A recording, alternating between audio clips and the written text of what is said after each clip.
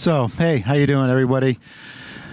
So I'm here with my buddy Matthew Dons. We're in Yokohama, and down by the water here, there's the ship over there. The city is behind us. I used to work over there in, I forget the name of the building now. What the hell's that, tall building over there? Is that Landmark? Yeah, actually, a Landmark Tower. Wow. And so I was here for 3-4 years.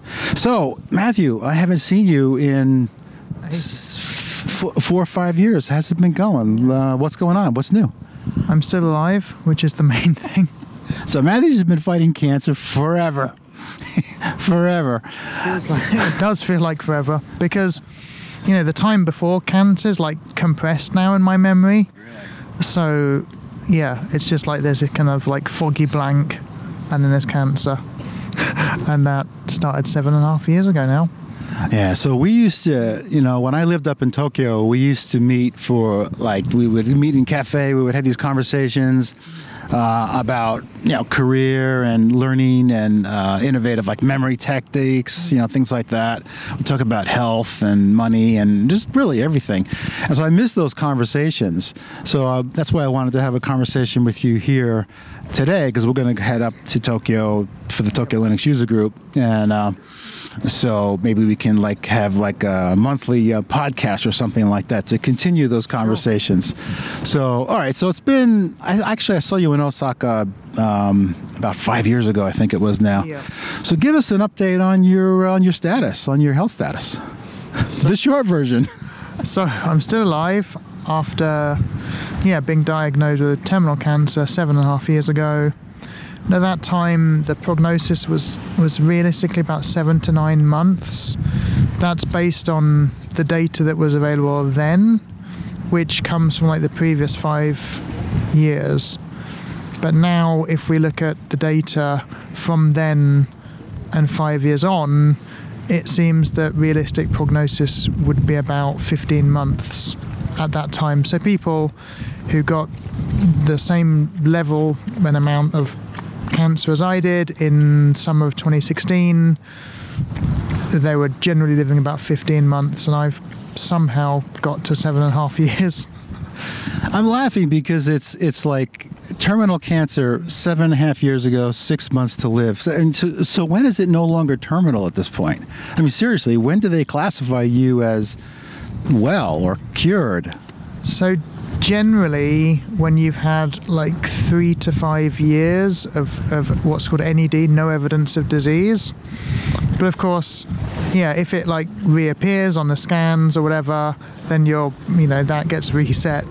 But I mean, people don't really know, right? We don't really know, because if you can manage the cancer as a chronic disease and it doesn't really affect you, are you cured? I mean, obviously lots of people are walking around with cancer not knowing it.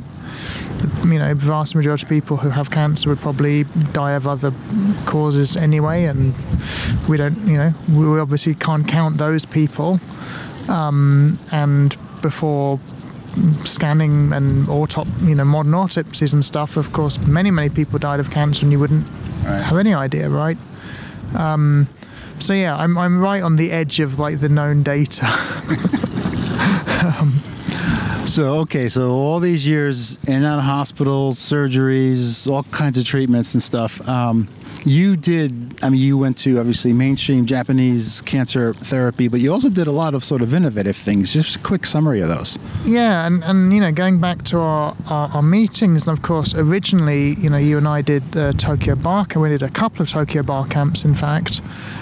And it's really crazy because it feels like that was almost like training for this. Really? Because of course, when I was suddenly diagnosed with cancer, you fall back on what you know. So it was like the connections I'd built up, the knowledge I'd built up, the kind of skills of where do you get the knowledge from, right? How do you judge if something is worth pursuing or not? I mean, that's what you have to deal with all the time with cancer, right?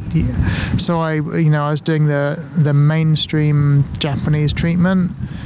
The 3 pillars of cancer treatment used to be surgery, radiotherapy, and chemotherapy. Those 3 are not particularly nice. I mean, surgery involves cutting you up.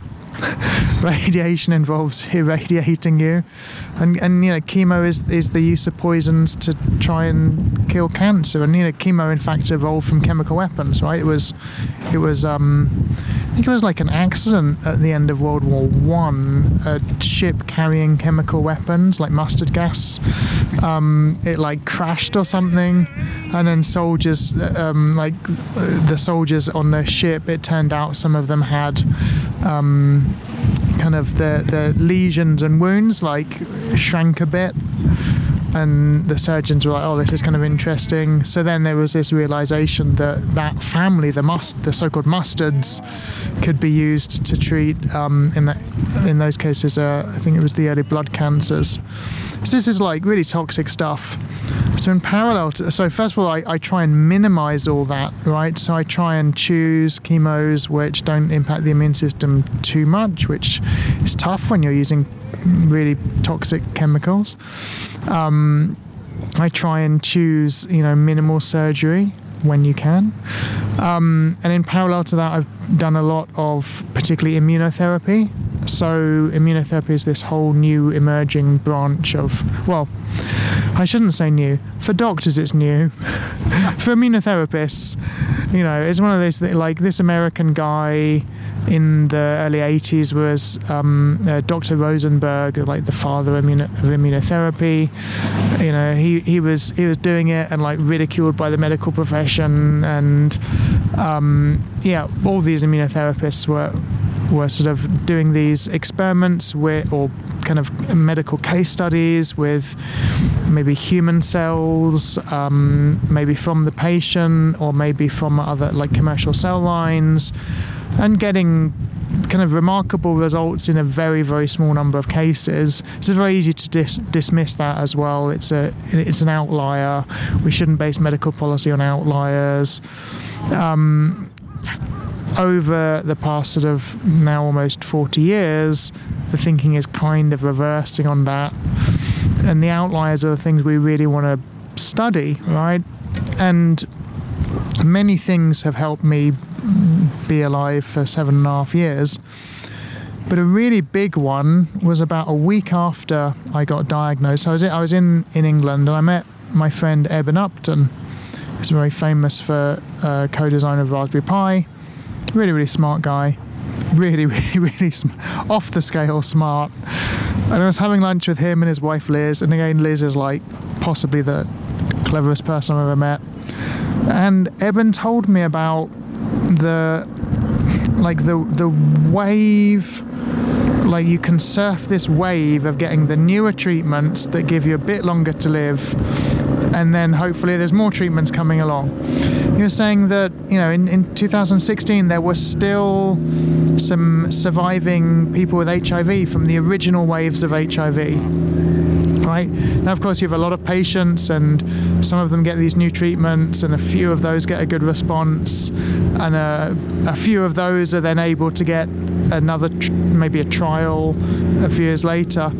But basically, you have this kind of population, sadly diminishing population, but that are sort of surfing along this wave of the new treatments. And I thought, that's what I want to do, right? I want to be there, right?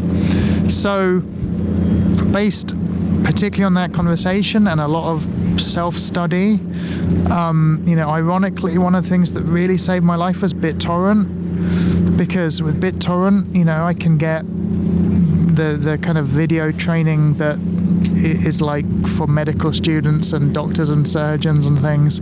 So doing a lot of self-study, a medical textbook is like $60 to $150. Fortunately, we can get them via BitTorrent as well. So based on that study, I've kind of identified four kind of traits that help you have long-term survival, right? So one of them is access to the newest possible treatments. One is get the treatments that cause minimal damage to the immune system. Because one thing that's become clear from the medical research, medical literature, is that all long-term survival is about the immune system. It's not about being able to remove all the cancer, because, it's submicroscopic, right? A surgeon doing surgery can get maybe tumors down to like 3 millimeters, 2 millimeters or something. But, you know, a little cluster of cancer cells, you know, can be a nice healthy tumor a few months later, right? So yeah, long-term survival comes from the immune system. Get access to the newest treatments, have as much treatment as you can manage, and that's tough. It's really tough. But then the other big thing is have multiple treatments at the same time. So typically with cancer, you have a treatment and then it's stopped because it's either damaging you too much or it's not getting a response. And then you go on to another one, and then you go on to another one. And this is largely for economics, right? And maybe that makes sense when you're thinking about economic policy. I mean, you've got all these people, they're sick. If you pay for one treatment, there's maybe not money for other treatment. There's many things other than cancer in the world. There's many diseases. I mean, sadly in 2023, like, you know, biggest killer of children in the world, I think, is still dirty water, right? Dirty water, biggest killer of kids. You know, there are many, many things. So for health policy, maybe this is a good approach. But for a cancer patient wanting to live, it makes much more sense to choose several less damaging treatments, have them at the same time. Because what you're trying to do really is stop the cancer evolving, right? Because when you have a bunch of cells and you try and kill them, a few of them survive by chance, right? A few of them had slightly different genetics, or the cell membranes were slightly thicker, or, you know, they were in a slightly more oxygen-rich or oxygen-deprived environment. Survival of the fittest. It's basic evolution. Really basic evolution, right? We're putting survival pressure on by, like, treating it with various treatments. There's a lot of reproduction because cancer reproduces, so of course you're going to get evolution. There's a lot of mutation, right? Because you often have a high rate of mutation within cancer tumors. So it really makes sense from a patient's point of view, several treatments at once. Well, then that says, I mean, the treatments have to be stuff you can tolerate. Well, that typically means you need to get the newer treatments. A lot of these chemotherapy drugs, for example, are old. I mean, a lot of them are like 1970s, 1980s. And they are very, very, very toxic. I know, you know, we have to be, I mean, everything is toxic in large amounts, and some of these we do take in very large amounts. But when I say toxic, I mean, like, I took a drug called oxaliplatin, which is one of these platinum-based toxins. You know, it attacks your peripheral nervous system, so like the long nerves in your arms and legs. It attacks, in theory, it can't get into your brain because of the blood-brain barrier, but it definitely attacks nerves in your face. So I remember this thing, it's called first bite syndrome. Like, you start eating some food, and as you bite into it, you get these like lightning shocks over your face. You get, it causes like mouth sores and inflammation of the mucoid membranes in your mouth. So, you know, eating is very difficult. You get hand-foot syndrome, where there's kind of this redness and numbness on your hands and feet, so that when you're walking, it's like you're walking on wet, mushy sand, which is nice if it's a romantic beach and you're in Hawaii. It's not nice if that's day in and day out. So these things are very, very, very toxic. So yeah, those are my my 4 pillars of long-term cancer survival, right? New treatment, as much treatment as you can manage, multiple treatments at once, and do everything you can to protect your immune system. And one of the things I noticed, not only now, just as you were describing it, but also just, you know, knowing you throughout the whole process, pretty shortly after you were diagnosed, I moved from Tokyo to Osaka, so I wasn't around very much. And then there was the pandemic. But you did so much research on yourself, all by yourself. And you, like you mentioned a little bit earlier, when we, did those bar camps and stuff, we were just kind of figured out how to build a community and, how to put those conferences together. You use the same sort of self-researching skills to research this. So I guess my point is, anybody can do this. Anybody with the will, anybody with the desire and half a brain can figure things out, at least to a certain level, right? Yeah, I think so. I mean, I think it helps if you have an interest in science and tech, I think, because increasingly it's getting more and more and more technical. But really, it's do you know how to learn? Unfortunately, education systems, quite bizarrely, I mean, I was in education, and I was never. I don't recall a single lesson on like how to learn. That's exactly the weird though? Like, wouldn't you think like it would make sense to say, okay, Monday morning is learning how to learn, and we're going to do this, every week for the next 10 years while you're in full-time education or whatever. Monday morning, let's work out how to learn. That would make sense. So yeah, you mentioned this concept of how to learn, right? So I'm doing this presentation. Basically, it's a career presentation where I use the photography. I've taken many pictures, thousands of pictures of developers like you over the years, and a lot of the things that they've taught me about their career. And one of the things that's always struck me about software engineers, really anybody who is innovative into tech or science, they self-learn. They teach themselves how to learn. And it turns out there's a long literature of learning, and it's not necessarily taught in various school systems, but it goes back 100 years. It goes back 100 years in the psychological literature and the neuroscience literature. There's a book called Make It Stick, and a lot of it's documented there. The freaking book is this thick, and it has so many really practical examples. And so you did that, and this is what we used to discuss in our little coffees. Yeah, and I think that people in the medical profession are very busy. They have some ongoing training, but when you're dealing with your cancer doctor, your oncologist, I mean, they're dealing with like hundreds of patients, and they might be dealing with quite a few different types of cancer. So we have to become an expert on our situation, and that's not a smooth thing. Because then there's inevitable conflict, right? When you've picked up something, you go to your oncologist and say, hey, I saw this study, or there's this doctor in the US doing this, and oncologists, as any human would, might feel a bit threatened by that. They don't want you to have false hope.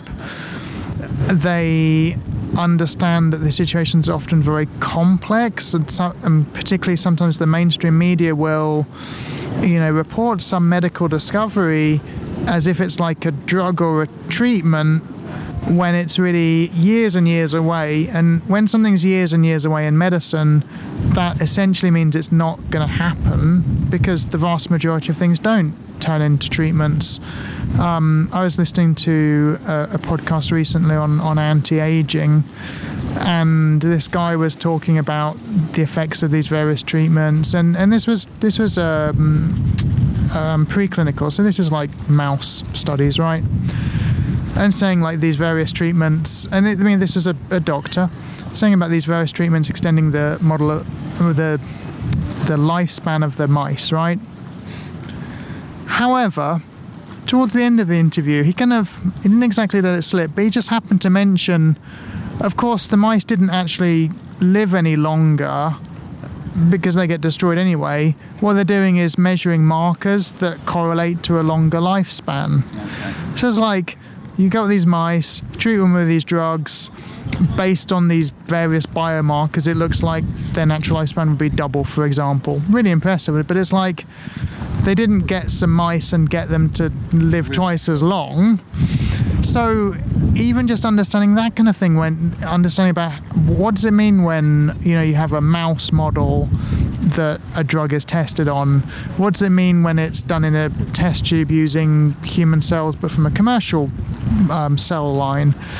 How is that different from using human cells from actual tumor tissue? Like some of the university hospitals have like these big libraries of tumor tissue. So when we kind of are trying to learn about medicine, you have to get down to that kind of detail. Because a lot of it is like we're learning because we need to understand this stuff, but ultimately we need to make decisions, and that's very, very, very tough, right? How do you make decisions where you have incomplete data or conflicting data or information of various qualities, and you're trying to like mash this together in your brain and making a decision? Because decision making is another one of the, you think quite a fundamental skill of humans, but I don't remember much about being taught about decision making. I mean, wasn't something you did at school. No, you just pick it up, right? You just pick it up. or you don't, as you know, as I think many of us have found, right? It's something that you don't pick up, or you have a lot of wrong information in your head, right? We have a lot of wrong models. The problem is that when you have a wrong model, you know, what was it Mark Twain said? It's not what you don't know that hurts you, it's what you know that just ain't so. Right? So like you've got this information coming in, but if you've got this very peculiar model about how the human body works or how reality works or whatever, it kind of gets twisted out of shape, right? So, you know, you might have, well, I mean, cancer's a very weird thing, because with cancer, until it's very late stage, the cancer generally doesn't harm you much. The treatment harms you massively. So psychologically, that's really weird, right? And again, think about that conflict of you go and see the doctor, and the doctor is someone who doesn't make you feel better but makes you feel worse, right? So every time, you know, you might do a chemo treatment where it's every few weeks, and you're seeing the oncologist, you know, every 3 weeks or whatever, and then every time they're giving you a drug that makes you feel really bad, and they're not sure if it works. They're sure it damages the body. They're not sure if it, you know, it seems to work for some people. We're not really sure why. You know, current best practice is, you know, do this drug. So it's a very strange dynamic, right? It's not like, you know, you've got a bad chest infection, you go to the doctor, they say, okay, here's 3 antibiotics, low dose of each one, you'll probably get a response in like a couple of weeks, if not come back, right? You take the medicine, you start to feel better over a few days, and, you know, you're good, right? This is very different. It's like you go to the doctor, they say, okay, you're just about well enough to take the treatment today, enjoy your day of drips and then your 2 weeks of pills and then your week off. See you in 3 weeks' time. It's a very, very odd dynamic, a very odd relationship, very strange conversations. So you and I met years ago up in Tokyo when I was at Sun working the Open Solaris project, and you were, I met you I met you on Twitter. You actually pinged me on Twitter, and that's how we met. And, you know, we did the bar camps, went to a lot of communities up in Tokyo, a lot of tech communities. Have you kept up with the various communities in Tokyo in the last few years? You mentioned Raspberry Pi. I noticed you've done a lot with them over the years. I mean, what's your opinion on the communities in Tokyo in terms of the tech community? So, yeah, there's still stuff happening. Of course, with COVID, we had like 2 years where there was basically not a lot of in-person stuff, and that's been good and bad. I mean, you know, doing a lot of stuff online has been very good for some people. I mean, people who just can't travel distances or whatever, that's good. There's, I think, you know, we're always living in interesting times, but tech at the moment it's particularly interesting. Tech communities, however, are particularly kind of conflicted at the moment. I think that, you know, obviously there's cancel culture, there's issues about inclusion, you know, there's issues about, I mean, we've a lot of technology at the moment that could go either way, right? I mean, you know, AI is, of course, like this big phantom hanging over us all the time, right? So there's a lot of very interesting stuff going on. I think I always feel a bit frustrated that we're still not super good at building and maintaining healthy communities. Like, I think that still a lot of stuff has to be done manually, and we have to do it. Like we can never assume, we can never assume that things are going to be self-sustaining.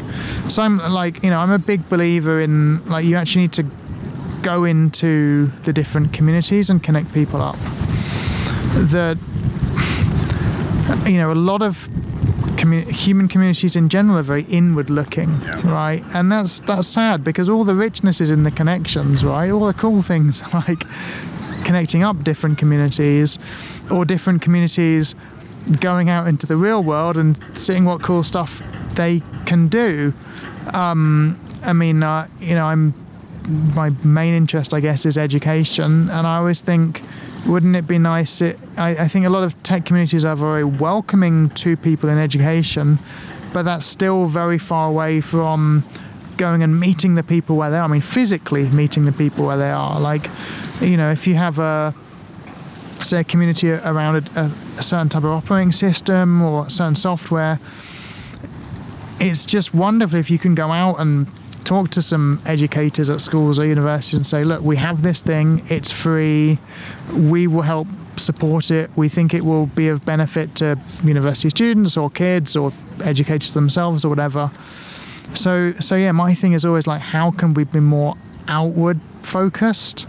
How can we actually go and, not just welcome people from lots of communities, lots of backgrounds, but actually go and get them, right? Go and, make it really easy for them. Because if we don't do this, then everything gets very kind of locked up. It gets, very commercial. That's what I've noticed, is the commercial. I mean, I went to a couple of open source conferences in 2017, and it was just, all suits there. Yeah, and of course, so where did the hackers go? Exactly, and of course, the cliche at the moment is with OpenAI, which started off as quite non-commercial and went through quite a 180-degree change, right? So I think, it's always important to be outward looking. I think, Japan has lots of interesting little communities. I take my son Edward to like Maker Faire, which we still have in Tokyo. Are they meeting live? Yeah, in Odaiba, Tokyo Big Site, and it's kind of shrunk. But also, I get the feeling that all the different groups there, that's the time they see each other. It's like twice a year, right? They're not going out of their way to, meet up with each other. And of course, now I'm very interested in the medical world as well. And I'm thinking, like, what are the cool ideas from the tech world and tech community that I can introduce into the medical world? So a big thing I want to do is some kind of bar camp style event for nurses and doctors, right? Get, particularly for the nurses, actually. The nurses have incredible knowledge that the doctors don't have, right? Cause I totally second that. Because the nurses just spend so much time with patients, right? And often the nurses are very, very good at communication and very, very, very good at teaching, because frequently it's down to the nurses to teach the patients. Particularly in cancer, we have to do a lot of what's called self-care. We have to manage the symptoms of the side effects of the medicine in order to be able to take the medicine over longer periods of time. So as the nurses, they have to sit there, when you're in the chemo ward, they're sitting there explaining like the 5 different skin creams that you have to do each day to try and stop all this infection caused by the chemo suppressing your immune system or killing off we've got like a what's it called, like a fauna, right? So like, on your skin you've got all this living stuff, and the whole universe on your skin. Universe, and it keeps us healthy. Without it, we're dead. Yeah. Unfortunately, chemo tends to wipe a lot of that out, right? The biota, I think it's called, right? The same in our intestines, right? So we are basically bacteria. We are. I always think, humans live only for one reason, right? And that's to pass on DNA. the big mistake is thinking it's about passing on our DNA. It's not at all, right? We are an environment for bacteria, right? And it's kind of beautiful and poetic if you think about it, right? So yeah, nurses have that amazing depth of knowledge and those interpersonal skills. And I just think, wouldn't it be so smart for newly qualified doctors to spend a lot of time learning from nurses, right? If I could do events where they could talk in a very kind of free, unstructured way, but then also, how about nurses from different hospitals talking to each other about, what are the little hacks that they've come up with to help themselves or to help patients? What are those daily tasks? Maybe they've modified some of their equipment or some of their clothing or whatever to be more practical in a hospital environment. Maybe they have kind of big daily frustrations that are just not getting up to the management level or the pharmaceutical suppliers, right? Bad design of medical equipment or whatever. So nurses have this incredible knowledge that, I can categorically say it's being underused in the medical system, because I've had 7.5 years of spending a lot of time in hospital, a lot of time talking to nurses. I spent half my 20s in and out of hospitals, but for something else. And the nurses, even back in the U.S., here they're on another level. I think Japanese healthcare system is vastly superior to the United States. But the nurses in the United States, even back then, they were incredible compared to the doctors in the hospitals. Yeah, and a lot of that is just they spend so much time with the patients, right? You might, if you have surgery and spend a couple of weeks in hospital, the nurses are with you all the time, right? Day in, day out, they're with patients. They're talking to people of different ages, different backgrounds. It's easier for them to maybe connect with many patients. I guess you could say nurses are more normal than doctors, right? And obviously with chronic health conditions or very serious health conditions, there's always a lot of context for the patient about financial issues, about family issues, all this kind of stuff. And my sense is that nurses are a lot better at understanding that kind of stuff.